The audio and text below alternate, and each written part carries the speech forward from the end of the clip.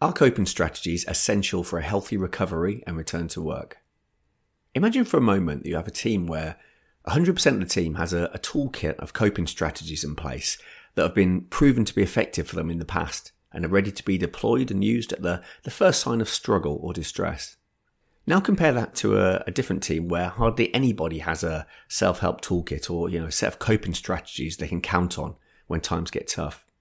Which of those two teams do you think is likely to have the better absenteeism rates, be happier, and more productive across their working lives? The thing with coping strategies is that we don't typically learn them if we don't have to. Why would we learn, a mind management tool if our mind feels fine? It'd be kind of like learning reading books on weight loss if we'd been slim our whole life. There'd just be no need. It's usually only when adversity strikes that the need for coping strategies becomes apparent. Now, speaking from my own perspective, I'd only heard in passing of most of the more common coping strategies like mindfulness, meditation, or CBT, which stands for Cognitive Behavioural Therapy.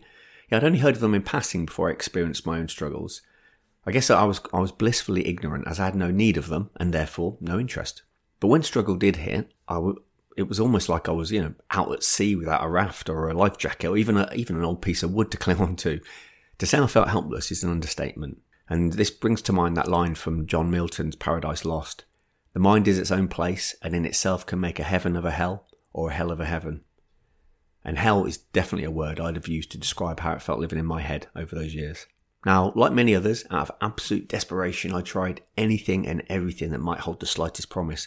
From changing my diet, including cutting out all alcohol and even caffeine, intense exercise, early nights, mindfulness, meditation, CBT, self-hypnosis.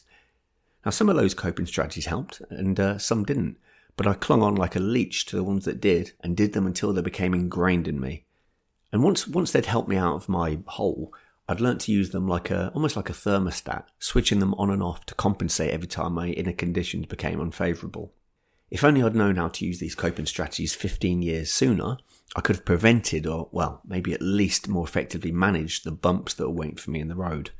Times of struggle often force us to learn new skills and new ways of thinking in order to make repeats less painful. So maybe we can apply this thinking to periods of mental health related absence and see that time offers an opportunity for team members to not only learn strategies to manage their current predicament, but also fortify themselves for the future should they end up back there again. After all, why return to work the same as before when they could return with a fresh toolkit of coping strategies that are proven to work for them? Some in the form of daily maintenance habits. Again, for me, it's those daily maintenance things are meditation and exercise, as well as those we turn to manage one-off issues that arise.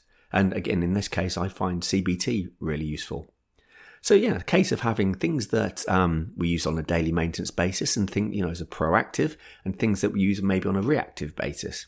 So have a think about any absent team members you currently have and what sort of coping strategies have they tried so far? Have you had this discussion with them? Do you know what sort of things they're trying?